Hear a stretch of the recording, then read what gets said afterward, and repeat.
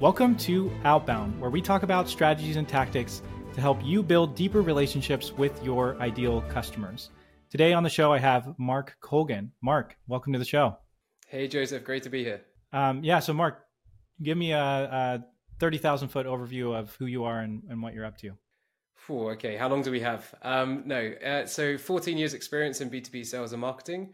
I've taught courses on outbound prospecting through Sales Impact Academy. And I used to run an agency, which is Speak on Podcasts, which relied on outbound essentially to secure guest interviews on other people's podcasts. And now I help agency owners with their sales, either generating more pipeline with outbound and also closing those deals with sales process design and optimizations. Mark, what is your secret sauce for building relationships with your ideal customers? Yeah, so I'm not sure this has a label necessarily, but it's essentially curating thought leadership and then using that thought leadership in your outbound prospecting campaigns to start those conversations and build the relationships with the customer. So it's a little bit like having your own podcast and inviting people onto the show, but this is for a very lean marketing operation or something that doesn't require too many resources.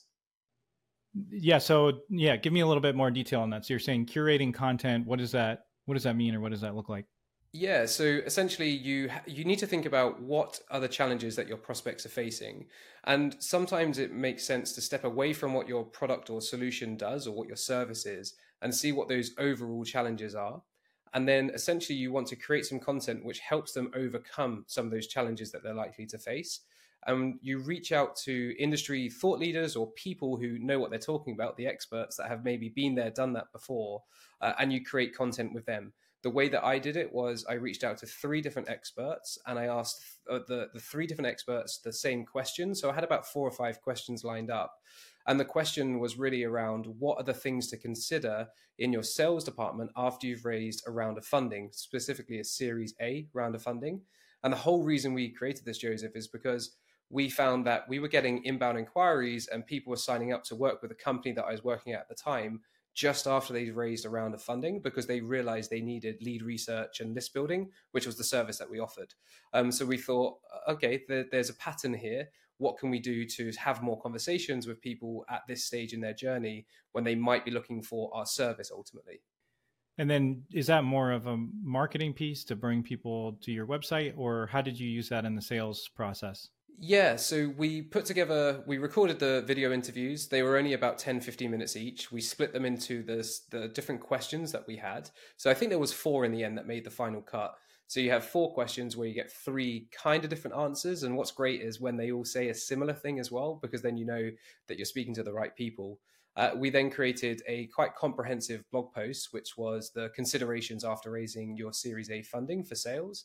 And then we also summarized that and gave key takeaways. So sometimes it's great hearing the theory from the thought leaders, but how do you put it into practice? What are the actual tactics? So we gave those suggestions as well. So it was a marketing play, but then we used our outbound engine that we had built for our sales prospecting to reach out to prospects who had just raised a round of funding. And we encouraged them to hit reply on the email so that we can send the link to the resource, send the link to the blog post, essentially, which had the video embedded in there. What we didn't want to do is just assume they wanted to see it, and we didn't include the actual link in the first email because, again, we wanted to start those conversations. Okay, so you were using this as a way to generate an initial conversation because were you doing research on these prospects and you knew when you're reaching out to them that they were getting ready to go through that process, or how did you figure out who to send it to? It's a great question. So because we were speaking to experts who had helped to build sales teams and help them go from that Series A funding to Series B, we knew that once somebody had raised that round of funding, they're now thinking, crap, how do I do what I need to do with all this VC pressure and all these new targets? How am I going to get there? And for some organizations, that's taken a sales-led approach by hiring SDRs, having AEs, and building out their sales function. So we just use Crunchbase as our source of data. And every month we would pull a list of all these B2B, mostly SaaS companies. There were some service-based businesses as well that had raised a round of funding in the previous month. So every month we had a whole new list of hundreds of prospect companies that had raised a round of funding, and they might need our solution. I think that's the key thing here as well, Joseph. They might, not all of them obviously converted into customers, but we were still there in their inbox, providing value and building that relationship with them. And a couple of those customers took 9-10 months to convert, but they came back to us when they realized that the majority of their sales development reps were spending time research, and there was this company that had reached out to them in the past. They weren't too salesy, but they provided value. So they thought they'd get in touch with us then. So I was actually surprised to see in 9-10 months time in our lead source that it came from this kind of thought leadership content that we shared. So what did your follow-up look like after you sent that initial email and then, they click through? What did you guys do after that to keep moving that conversation or the relationship forward? Yeah, so if we got a reply, like a positive reply saying, yeah, sure, send it over, we would reply with a link to the resource. On our blog, we had it optimized for this is what we do, book a call, and at the bottom in the footer. So we had calls to actions throughout the actual article because it was quite lengthy. And then in our when we sent that positive reply response to them, we also explained just a little bit about what we did there. We then followed up with them in about a week or so's time saying, appreciate there was a lot to take in. Did you take any learnings from it? Was it applicable for you?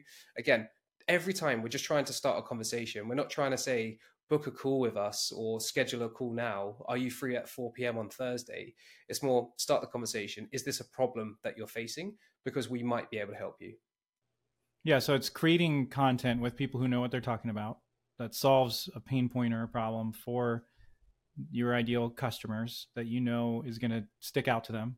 And then when they respond and say, hey, yeah, I'm having that problem, I'd love that resource, then you're just following up right in line with what you sent them as far as, was there anything that stuck out to you, or, any other areas of this article that you felt didn't go deep enough, or, you could pick all kinds of different ways to go to build a relationship, start a conversation with that person without trying to close a deal within that first initial email thread or, something like that. Yeah, so one of the advice that the thought leaders shared was hiring is going to be very important, and getting your first sales hire or building out your sales team is instrumental for whether you're going to get from A to B and how quickly you can get there. So a lot of people came back to us. Well, I say a lot. Several people came back to us and said, hiring is something they need to focus on. It really resonated with them, but do we recommend they speak to anybody? So then I'm going back going, I didn't expect that. So let me go and find some people that recruit sales talent into these types of organizations.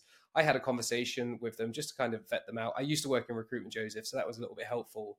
And then I went back to those people that responded and shared a couple of links to people that I said that I'd spoken to and they potentially can help. So here's a link to their profile, or here's their email address if you want to get in touch. Tell them that Mark sent you and they should look after you. Again, just giving value without expecting anything in return. I wasn't expecting to close those deals, or was I thinking about starting a new service where we did hiring for sales reps?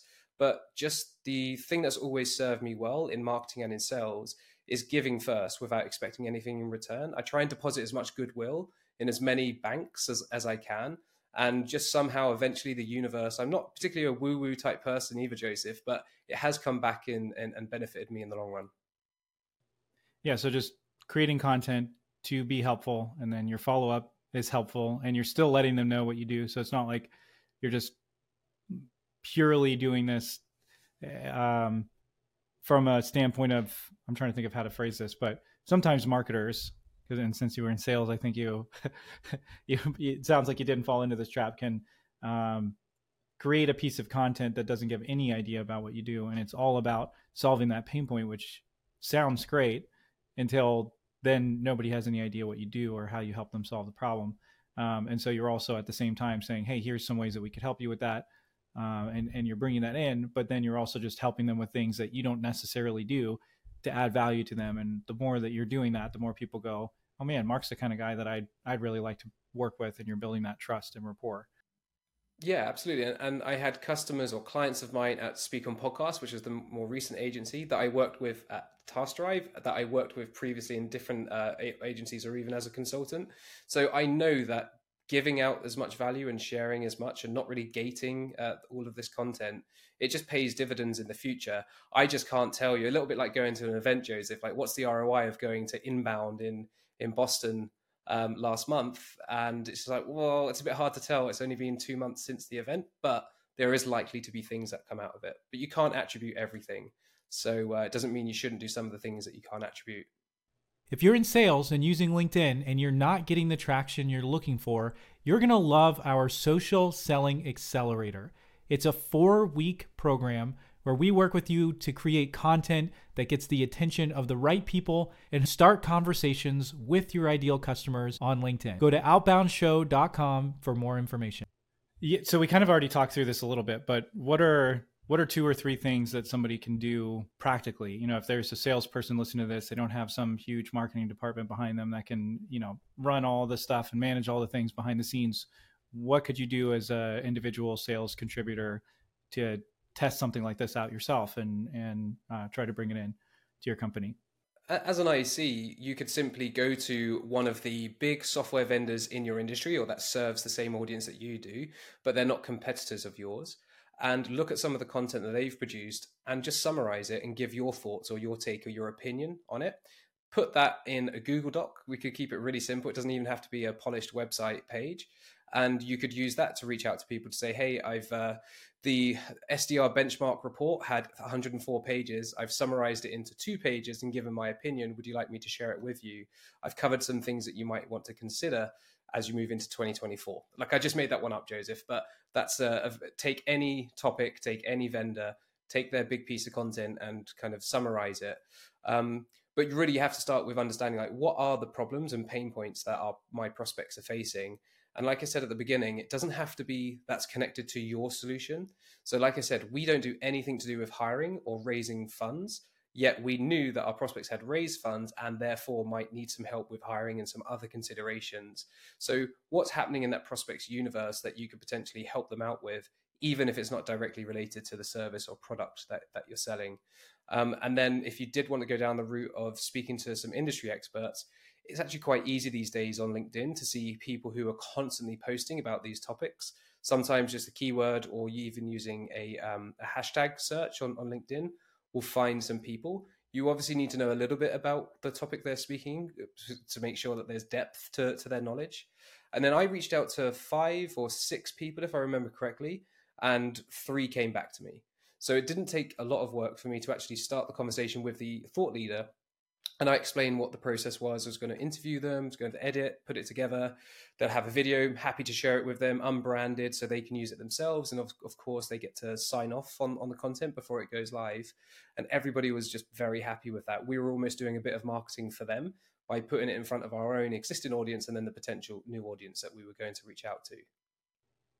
Yeah, I love that. That's really practical. And I've seen similar thing, whether it's, my focus over the last couple of years has been podcasts and doing live shows. So slightly different model, but similar idea where you're just reaching out, you're adding value to whoever it is that you're reaching out to by letting them share their point of view and their perspective and making them look good. And the more that you make them look good, the better relationship you're going to have after you're done with that show. And, same thing, you don't have to have expertise in that area. So you could, as an individual contributor, going into a completely new industry, you could still interview industry experts and you don't have to know a thing. And, or you could interview your prospects directly and start building relationships with them.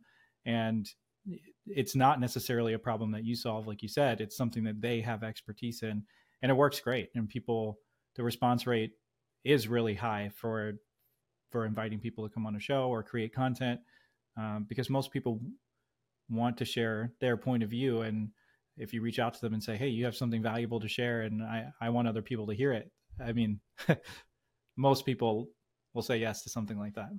Yeah, the majority of people are good people. Sometimes you catch them at a bad time when they're a bit too busy or they're focusing on a project or they're stressed about something, but you can't be too disheartened with the negative replies that you may get or neutral replies that you may get. There'll always be other people you could reach out to.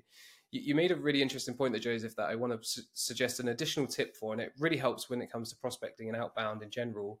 So what I teach in one of the courses about outbound prospecting is if you're a new SDR, BDR, or you're just new to selling to this environment and to this prospect, what I recommend that you do is you go and have a look on LinkedIn and you search for the job descriptions or the job adverts of the people that you're trying to sell to.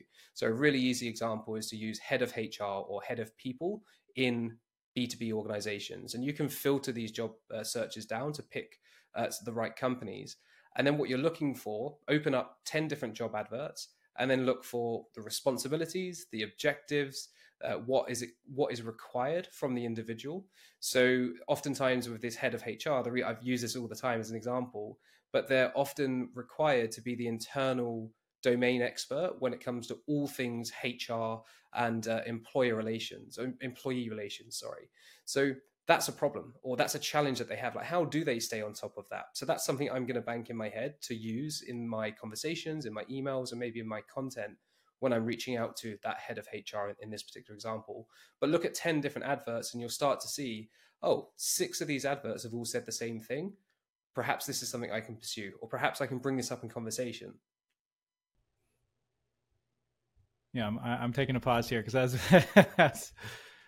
that's a really great nugget, and I haven't done that before. So I definitely am going to be thinking about how to incorporate that, because that's really helpful, even just in doing market research and researching your ICP, whether you're in sales or marketing. Understanding your prospect is huge, and that's a great way to start to understand what they're responsible and accountable for. Yeah, and it changes all the time, right? So 4 years ago, nobody ever said you need to know TikTok, but now you're getting hired for a role in B2B. And one of the objectives or one of the bullet points on that job description might say, we need you to manage and control the TikTok platform or the TikTok channel for part of our growth. So understanding how the changes are happening. Now, this only happens if you're looking at these adverts on a consistent basis over time. But one way to take it a step further is save the job alert and the URL, and then put it in your calendar. I usually do it on a Friday afternoon, or I used to do it on a Friday afternoon around lunchtime. Not a lot of work happens on a Friday afternoon most of the time, but this is like a really easy bit of work that you can do just to have a scan of the new job adverts that have been added and keep making notes of what you're seeing and what the trends are. And if you set that recurring on a weekly basis and look at 3 or 4 every week, you're going to be able to stay on top of the changes and the changes that your prospects are facing. Brilliant. Mark, what is the wildest thing that's ever happened to you in your sales career? Cool. So this one is a little bit left field, but I actually cold DM'd my now fiance on Instagram after seeing her profile on Bumble, one of the dating apps. She didn't match with me. She had her Instagram account on there. So I took a screenshot, I sent the direct message to her, and I used a lot of the techniques I teach in cold emailing or use today. So it was personalized, it used humor. I linked back to the first line of personalization as well. And yeah, we're getting married next year. I love it. Success. Yeah, it works. I mean, people are people, right? And buyers and people looking for a significant other are really maybe not that much different. We're trying to build trust and rapport and, make sure somebody's not completely crazy. And so some of the same techniques definitely apply to normal life relationships and business relationships. Awesome, man. Well, thanks, Mark, for coming on the show. I really appreciate having you on, and look forward to continuing to have conversation with you in the future. Cheers, Joseph. It's been a pleasure. Thank you.